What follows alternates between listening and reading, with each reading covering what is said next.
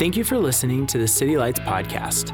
You can visit us on Sundays, 10 a.m. at 4100 20th Street in Greeley. We hope you enjoy the message. My dad plays guitar. My brother plays guitar, but I do not play guitar, and there's a reason for that. The Bible says to fret not. And so, fret not, it only leads to evil. So, I don't play guitar. That's why. You're welcome. All right. We've been in a series called, I was going to say Free Indeed. We were in that series for a long time, so it's kind of my muscle memory. We've been in a series called Questions That God Asks You. All right. Throughout the Bible, throughout the Scripture, there are several times that God asks a question. I'm going to move this up here. So I gotta move, you know what I'm saying? I can't just stand right here. Several times in Scripture, there are times where God asks a question to a person.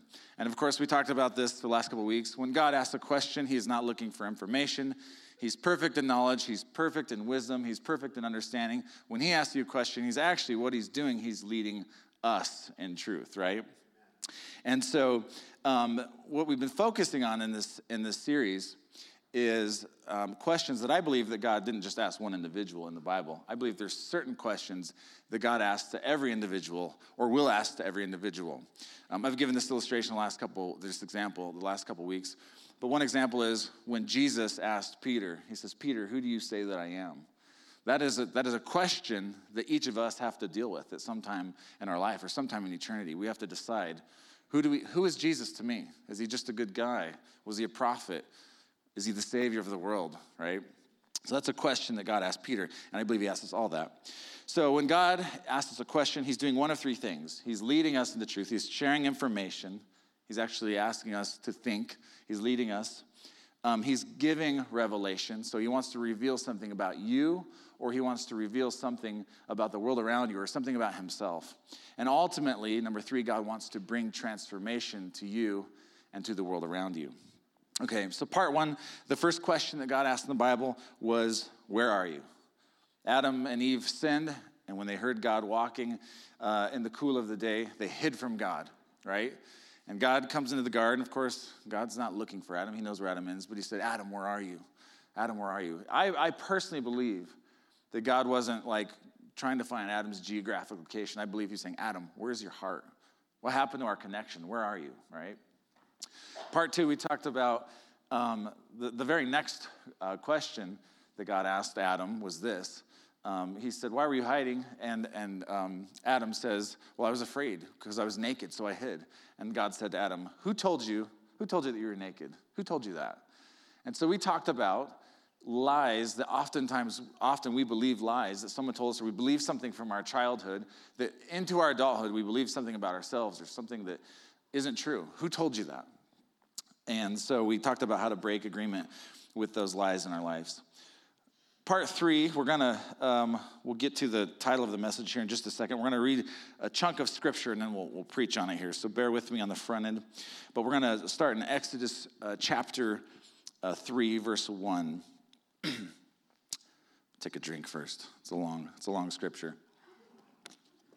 All right. Now Moses was tending the flock of Jethro, his father-in-law, the priest of Midian. And he led the flock to the far side of the wilderness and came to Horeb, the mountain of God.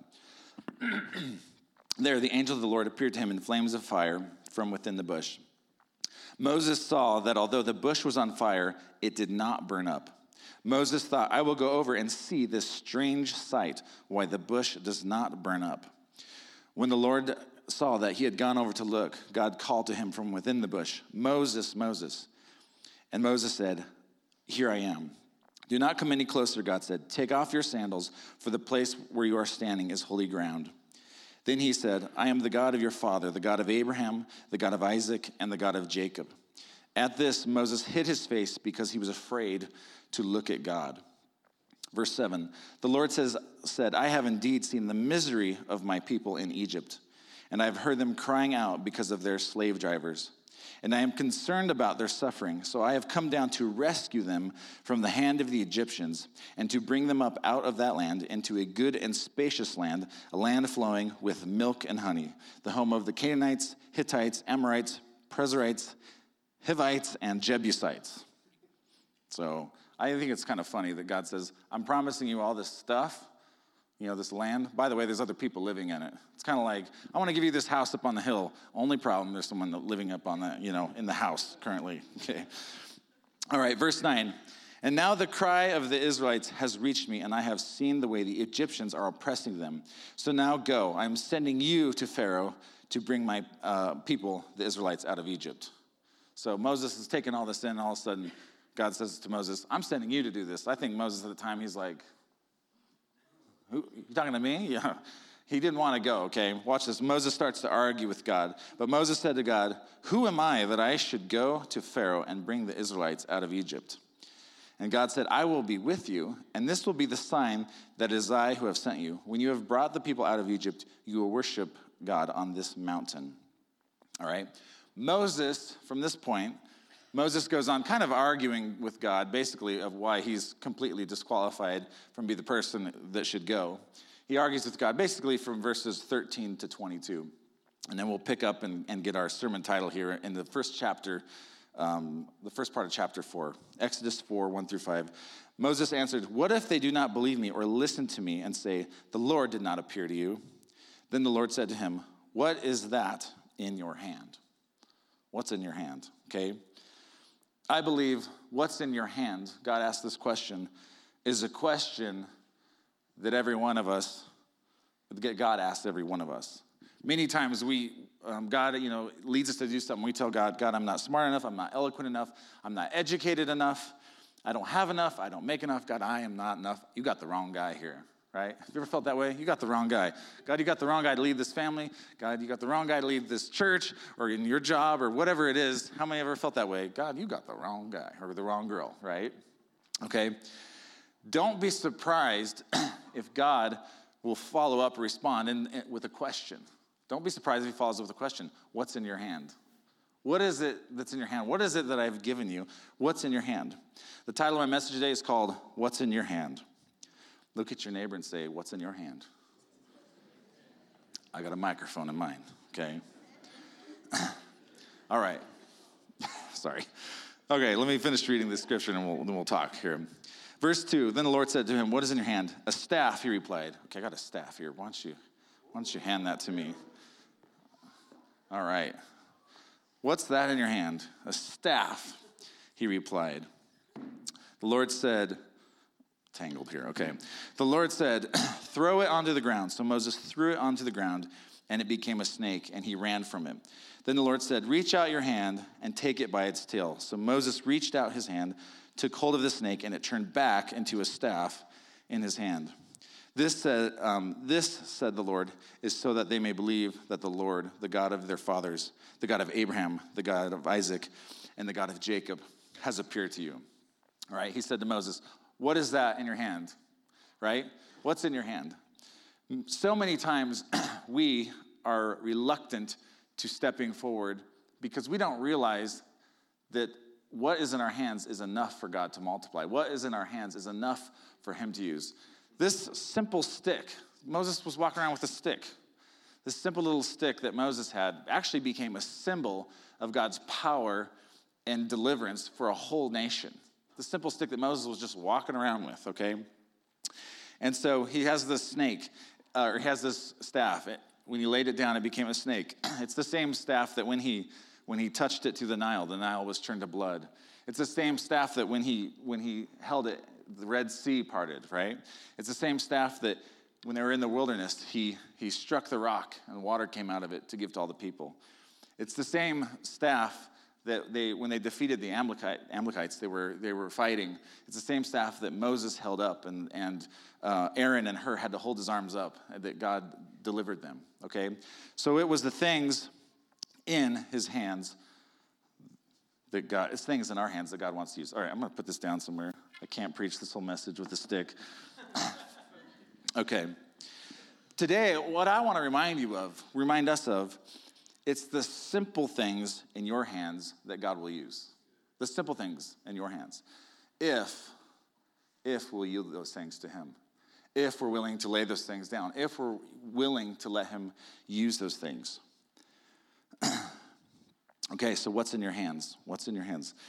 So at this point, there's a number of ways we could go with this message. There's a number of directions. How many know what's in our hands? Our time is in our hands. Our talents are in our hands. Our treasure is in our hands, right? Our relationships are in our hands. There's a lot of things in our hands. And maybe you're facing an impossible situation, or God's asked you to do something, and he's just saying, hey, why don't you lay some time before me? Why don't you lay some of your talents, some of your treasure? I want you to lay that relationship before me. So today, which one do we want to hone in on here? Today, I want to talk to you about something that as a pastor I've never talked about to the church before. And I actually fought God on this a little bit because it's awkward sometimes. I want to talk to you about giving financially. I want to talk about tithing. Now, there's some visitors here, and you're like, great, I knew it. First time I tried church in 10 years, I go to church. The first thing the pastor brings up is money, brings up tithing. Now, as my wife said, we're almost 2 years in as a church. I've never done a message on giving. But how many know giving is something in the Bible? Jesus addressed it a lot. Jesus talked about it a lot. And so, listen, and the offering's already gone by. There's no pressure here. We're not going to take up an offering at the end of this message, right? I don't want your compulsive one-time gift. I want God to have your heart, right? That's what I want. I want God to have your heart. We don't want your compulsive one-time gift, okay? So I've preached on giving before, but it's mostly just sprinkled in here and there. I've never done a full message on tithing, and I want to talk about tithing today. And this is what I felt like the Lord spoke to me.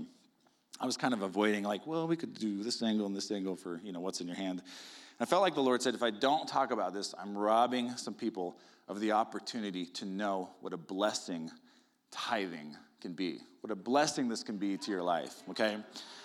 And I don't want to rob you, okay? I don't want to rob you of the opportunity to know what a blessing this can be to your life. So I want to invite you on a journey of discovering what it's like to be a tither, okay? Awkward silence. So what is tithing? First of all, for those of you who are new to this, I'm going to answer a few questions. We'll kind of build on this. What is a tithe? Okay, simply put, a tithe means a tenth or 10% of your increase. Okay, that's what a tithe is. In the Bible, the King James versions will often say tithe. The NIV might just translate and say a tenth. Abraham gave a tenth, right? So if you make $10, what is a tithe? $1. If you make $100, what is a tithe? $10, right? Okay, so that's what a tithe is. It means a tenth. But specifically, what I want to say is a tithe is not just a tenth. A tithe is actually the first tenth. Okay, my wife and I, we don't wait until all the bills are paid and then see if there's enough to tithe. We've been tithers for years, and we take the first 10%. First 10% of what comes in. We have payday. Actually, our tithe comes out automatically from our account. Payday, boom, it goes right out right away. That's the first thing we do. We take the first tenth and we tithe it. Okay, now that's an important piece for you. It's not just the tenth; it's the first tenth. And we teach our kids to do this same thing. My daughter's earned, $4 lately. I asked her, I said, no, don't forget to tithe. You're going to children's church. How much is a tithe on $4? Bryson, math guy. 40 cents, right? Bryson's good at math, for those of you who don't know. He's a walking calculator. So if you ever need someone to do some quick numbers for you. So I said, don't forget to take your 40 cents to children's church. We're trying to instill this value into them as children. Listen, teach your kids to be generous. Teach them from here that the tithe belongs to the Lord, okay? So we're trying to instill this habit in our kids. My wife and I, for years, since we've been married, have been tithers. We take 10% and we give it to the local church. Before we were in ministry, before anything. In fact, when I met my wife, she was double tithing. She was giving 20% of her income.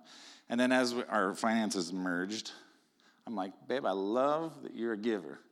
I said, but you also have some credit card debt here.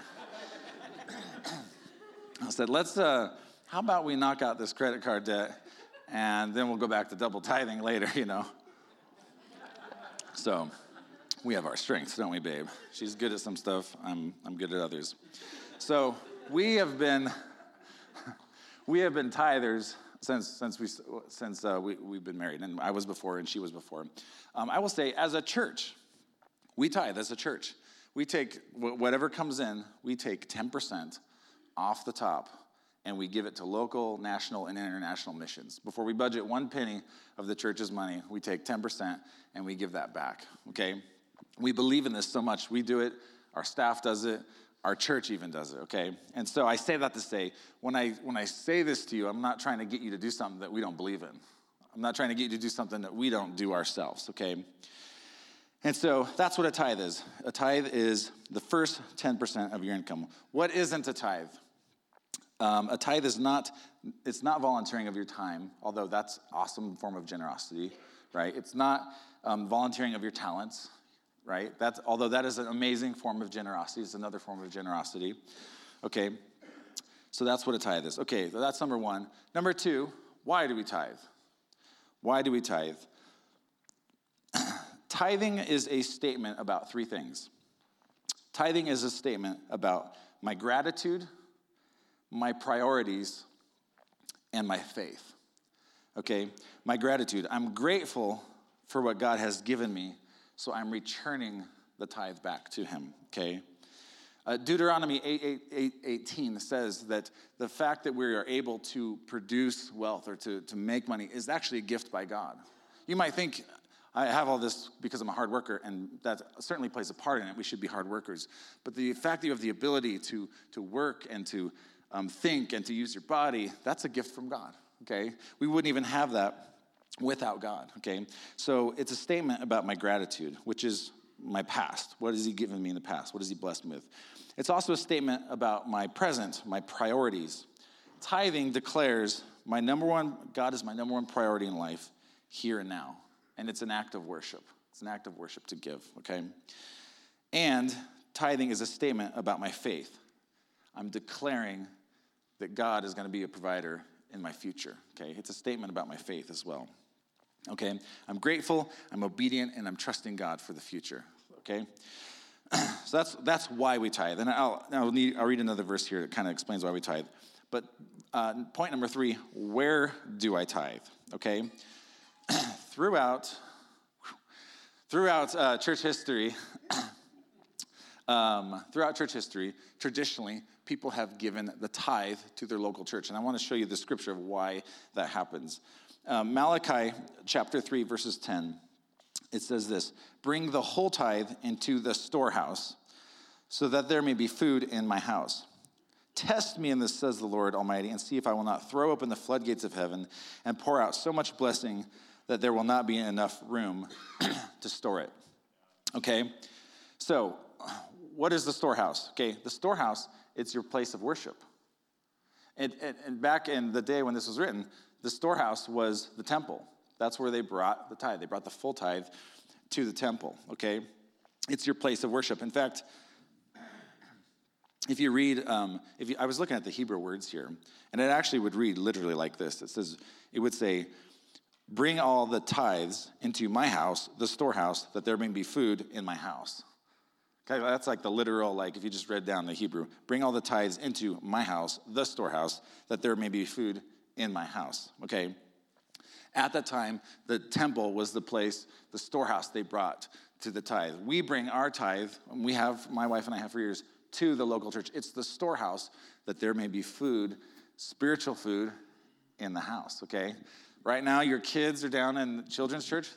We're feeding them. We're feeding them the Word of God. We're nourishing them by teaching and instructing them the Word of God. There's food in the house.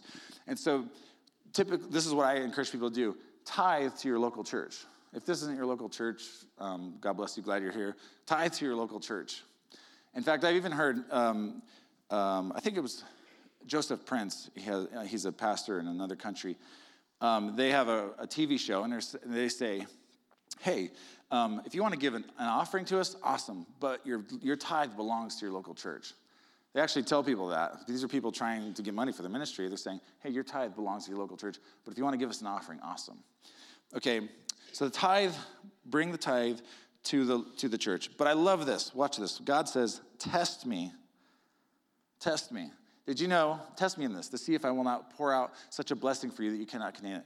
Did you know this is the only place in the Bible that God says, test me? There's actually a command, do not put the Lord your God to the test. Jesus quoted it to the devil when Satan was tempting him, right? Do not put the Lord your God to the test. But then God here in Malachi says, test me. This is the only place in the entire Bible where God says, you can test me in this. Go ahead, give and see if I will not bless you. Try me out. I love that. Okay, so we believe the tithe belongs to the local church. Of course, if you want to give offerings or give above that to other things, of course we believe that as well. But we believe the tithe belongs to the local church. Okay, let me talk about, so that's what is a tithe, why we tithe, and where do we tithe, okay? This is kind of tithing 101. This is not like a deep message on tithing. It's just 101. I just felt like the Lord wanted me to speak on this today. Let me talk about a couple misconceptions of tithing, okay?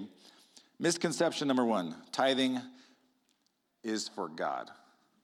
Okay, despite what you think, God actually doesn't need your money. God doesn't need your money. He could finance the kingdom any number of ways. He could have chosen to have ravens bring, whatever, money in, I don't know. He could have chosen to finance the kingdom in a number of ways. He doesn't need your money. Tithing isn't for God. Tithing is actually for you. It's actually for you. It does something to your heart to let go. It does something to your heart to give, okay? It enlarges your heart. It enlarges your faith and trust in Jesus. It's a declaration that I don't serve money. Nothing says I don't serve money like giving it away. Want to prove money you don't serve money? Give it away, okay? That's a declaration that money belongs to you. You don't belong to money. God doesn't mind you having money. He just doesn't want you to be a slave to it, right? Amen? He wants the money to serve us, not the other way around. Okay, it also opens supernatural blessings. There is something about it. Of course, there's grace and God loves you and he will bless you, of course. But there is something about generosity that opens up the gates of heaven to bless you.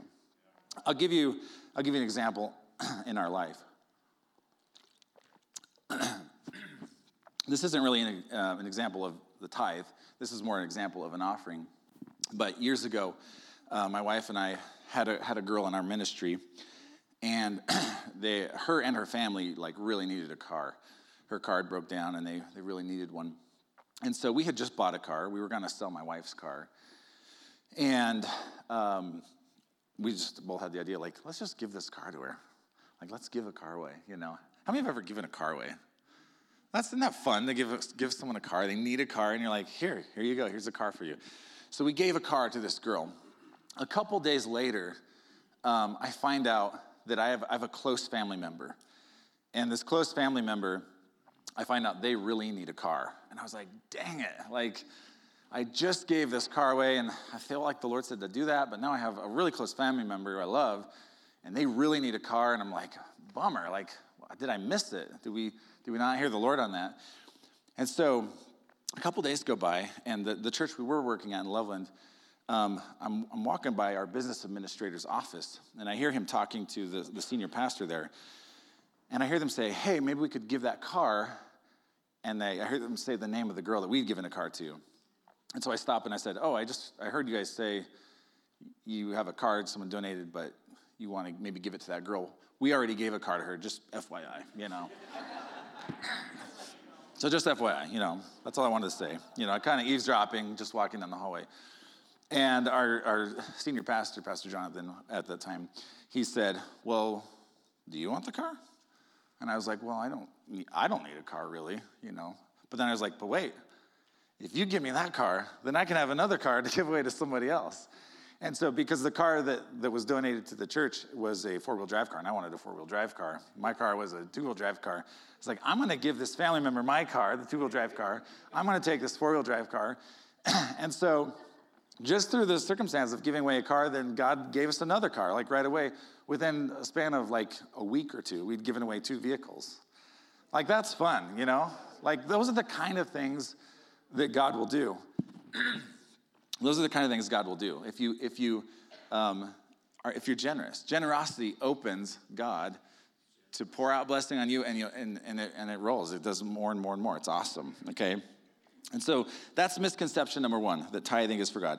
Tithing is actually for you. It does something amazing. That's probably the biggest encouragement that I would say to you, is that it does something to your heart. It makes you grateful, okay? Misconception number two, tithing is only part of the Old Testament law. And sometimes you hear people say this, like, well, tithing was under the law. We're not under the law. Correct, we're not under the law. But tithing is not just under the Old Testament law. And I want to teach you a little bit on that real quick. It is true that at the cross, in history, at the cross, like a lot of things changed, right? Some things ended at the cross. Some things were changed at the cross, and some things continued straight through at the cross. I'll give you an example of all three. Something that ended at the cross was blood sacrifices, right? There's no longer need for blood sacrifices. Jesus shed his blood once and for all of mankind, right? So there isn't a need for blood sacrifices after Jesus died, okay? Those ended at the cross. Something that changed at the cross was this. The Sabbath actually changed at the cross, okay? Now, for the record, take a day off. Your body needs a day of rest. But actually, for us, Jesus is our rest. Jesus is our Sabbath. We rest from all trying to do the things of the law. We rest in the finished work of the cross. We rest in Jesus. Jesus said, come to me, all you who are weary, I will give you rest. Jesus is literally our Sabbath. So Sabbath isn't just one day a week that I rest physically. Sabbath is I spiritually rest in Jesus every day of the week, 24/7, 365. I rest in what he did. I'm not trying to be a son, I am a son, right? Because of what Jesus did, okay? So Sabbath actually, and yes, your body still needs a physical day off. Do that, But Sabbath changed in that regard at the cross. Okay, now let me give you an example of something that continued through the cross. The tithe. The tithe continued, didn't change. It went straight through the cross, okay? Jesus said this, Matthew 23, verse 23. This is a chapter where he's dropping the hammer. He's dropping the hammer on the Pharisees here. He says, woe to you, teachers of the law and Pharisees, you hypocrites. You give a tenth of your spices, mint, dill, and cumin. You have neglected the more important matters of the law, justice, mercy, and faithfulness. Okay, so he said, hey, you guys are faithful tithers, but you've neglected the more important things of the law, justice, mercy, and faithfulness. So someone might be like, see, the tithe isn't that important. The more important things are justice, mercy, and faithfulness, according to Jesus. And that is true. Justice, mercy, and faithfulness is actually more important than if you tithe, okay? But watch this. Watch what he says after that. Now what? He says, you should have done the latter. Now, if there had been a period at the end of the sentence, then there would be a big case here that maybe we don't need to observe tithing. But he says, you should have done the latter, and then what does he say? Without neglecting the former, okay? He's saying, tithe, that's important. Give 10%, that's important. By the way, don't neglect these more important, these more weighty things, justice, mercy, right? And faithfulness, okay? So Jesus affirmed, in the New Testament, affirmed the tithe, okay? Okay, so it went through the cross, but I actually want to show you before the law was given that the tithe was in place, okay? Abraham, in Genesis chapter 14, Abraham gave a tithe. Did you know this? This was before the law was given. Abraham gave a tithe. And the first time a tithe is mentioned in the Bible is Genesis chapter 14. Abraham gave a tithe. He gave a tenth.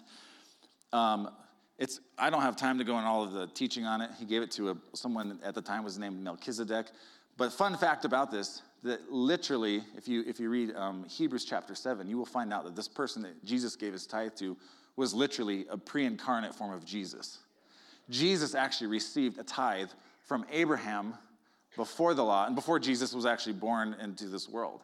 He was a pre-incarnate form of Jesus that received a tithe from Abraham, okay, before the law. Okay, so the tithe, it was established by Abraham before the law. It was ratified by the law, and then it was reinforced by Jesus in the New Testament. It's something that's carried through the whole way, okay? So it is for us, and it's not a legalism thing. Oh, I have to exact dime 10%. Well, We do. We give 10%. God's put that on our heart. This isn't a legal message. This is a grace message. This is a love message. This is a message about your heart, right? God wants to. Actually, if your heart's not in it, if you give reluctantly or under compulsion, God doesn't want it anyway. And there's actually not a blessing in it for you if you give it reluctantly and under compulsion. God loves what? A cheerful giver. He wants you to cheerfully. So if you hear me preaching like, give the 10 and then God will bless you, I'm saying, no, give 10%, but let it come from your heart. Let it come from a heart of overflowing generosity. Okay, let it be a work of grace in your life. Amen? Okay, 3 groups of people I want to just talk to real quick today. Okay, and again, we're not taking up an offering. If this is your first time in the church here, believe me, we will talk about something else next week. We're almost 2 years old. I've never talked about tithing. Okay, but I felt like the Lord said, you're robbing some people of this blessing. Okay, and I want to make sure you guys understand that it's a blessing. So 3 groups of people. Number 1, you're a consistent tither. You're a consistent giver. I just want to say thank you. And you don't need me to say thank you. You've already made up your mind you're doing this, okay? But I want to say thank you. We appreciate you so much, okay? Group number 2, you're a sporadic giver, a sporadic tither. I also want to say we appreciate you. Listen, you don't have to come here and give for us to appreciate you. Just you being in the seat, this is all honesty. You just being in the seat like blesses me. You just coming to church and being here, we're blessed by your presence, okay? So if you're a sporadic giver, we appreciate you, but I want to invite you to moving towards being a tither. I want to invite you to, in this coming year coming up, try to make a commitment to move towards being a tither, okay? And for some people, I understand, like, for some people, you're just not giving it. You just haven't made it a priority, and you can. And I understand some people, like, you're strapped. You're like, how could I give 10? I understand, like, there are difficult situations there. And I will just say, begin to make steps. Pay off that debt. Move that around. Don't buy a stupid boat, Like, really, it's because we buy dumb things that we can't do this. Because is God number 1 in our lives? Well, no, because you bought a bunch of dumb things, right? Really, that's usually why we can't tithe, because we bought a bunch of dumb stuff, okay? It's true. Listen, have your boat, have your RV, have your stuff. God loves it. He wants you to enjoy your life. Put him first, though, okay? So if you're a sporadic giver, I want to encourage you to move towards being a faithful tither. Now, group number 3, you seldom or you never give, okay? First of all, I'm truly blessed by you being here. We're truly blessed, and there's no guilt, condemnation. This is not a shame message. This is a grace message, okay? We don't want you to feel any guilt or condemnation. But if God is moving your heart, I want to encourage you to begin giving. And like I said, maybe for some people it's like, it's impossible. I cannot give 10%, What I want to encourage you to do is give something. Every week, give something, $5. Put something in. Because it does something to say, you know what, and maybe this is that cup of coffee I wanted, you know what I mean? Put something in the offering, and as an act of worship, as an act of love, an act of devotion to God. And what will happen, number 1, I believe God will begin to pour out more blessing on you, but it'll actually begin to unlock your heart. What the danger is, I think, many times we wait till it's like perfect. It's like, I want to be a tither, but first I got to do all these things, okay? Don't wait till it's perfect, because I don't know when it's ever been perfect for us. We always feel it. We always feel that. There's a lot of things we could do with that, But we just made a decision. We don't even look at that. That's not even part of our budget. We don't even look at it. We just give it. It's kind of like people who are like, we want to have kids, but we're just waiting till we're ready, We're not ready yet. I love it when people say we're not ready, and they're waiting, and then they, like, get pregnant on accident, It's like, well, you're about to get ready.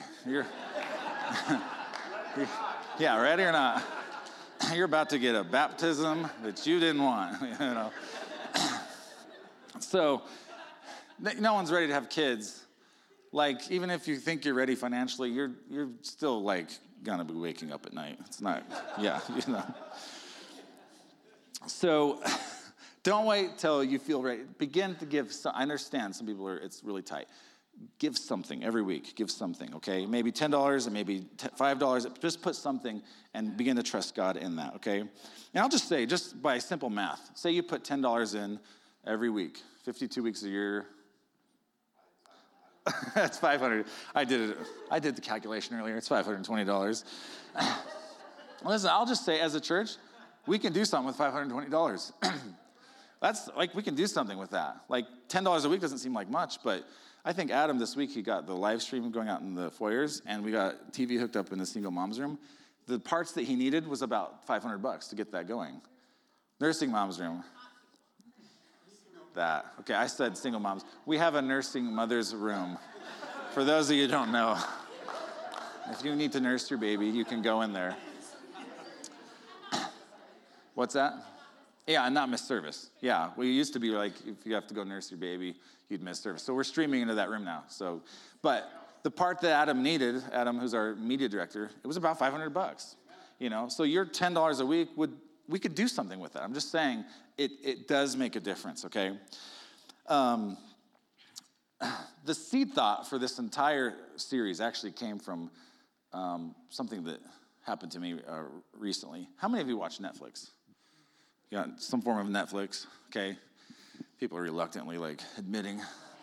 I know you binge watch. I know you're binge watchers. I don't like starting shows because then I have to watch them. Like, I know that I'm going to like that show, so I'm just not going to watch it, right?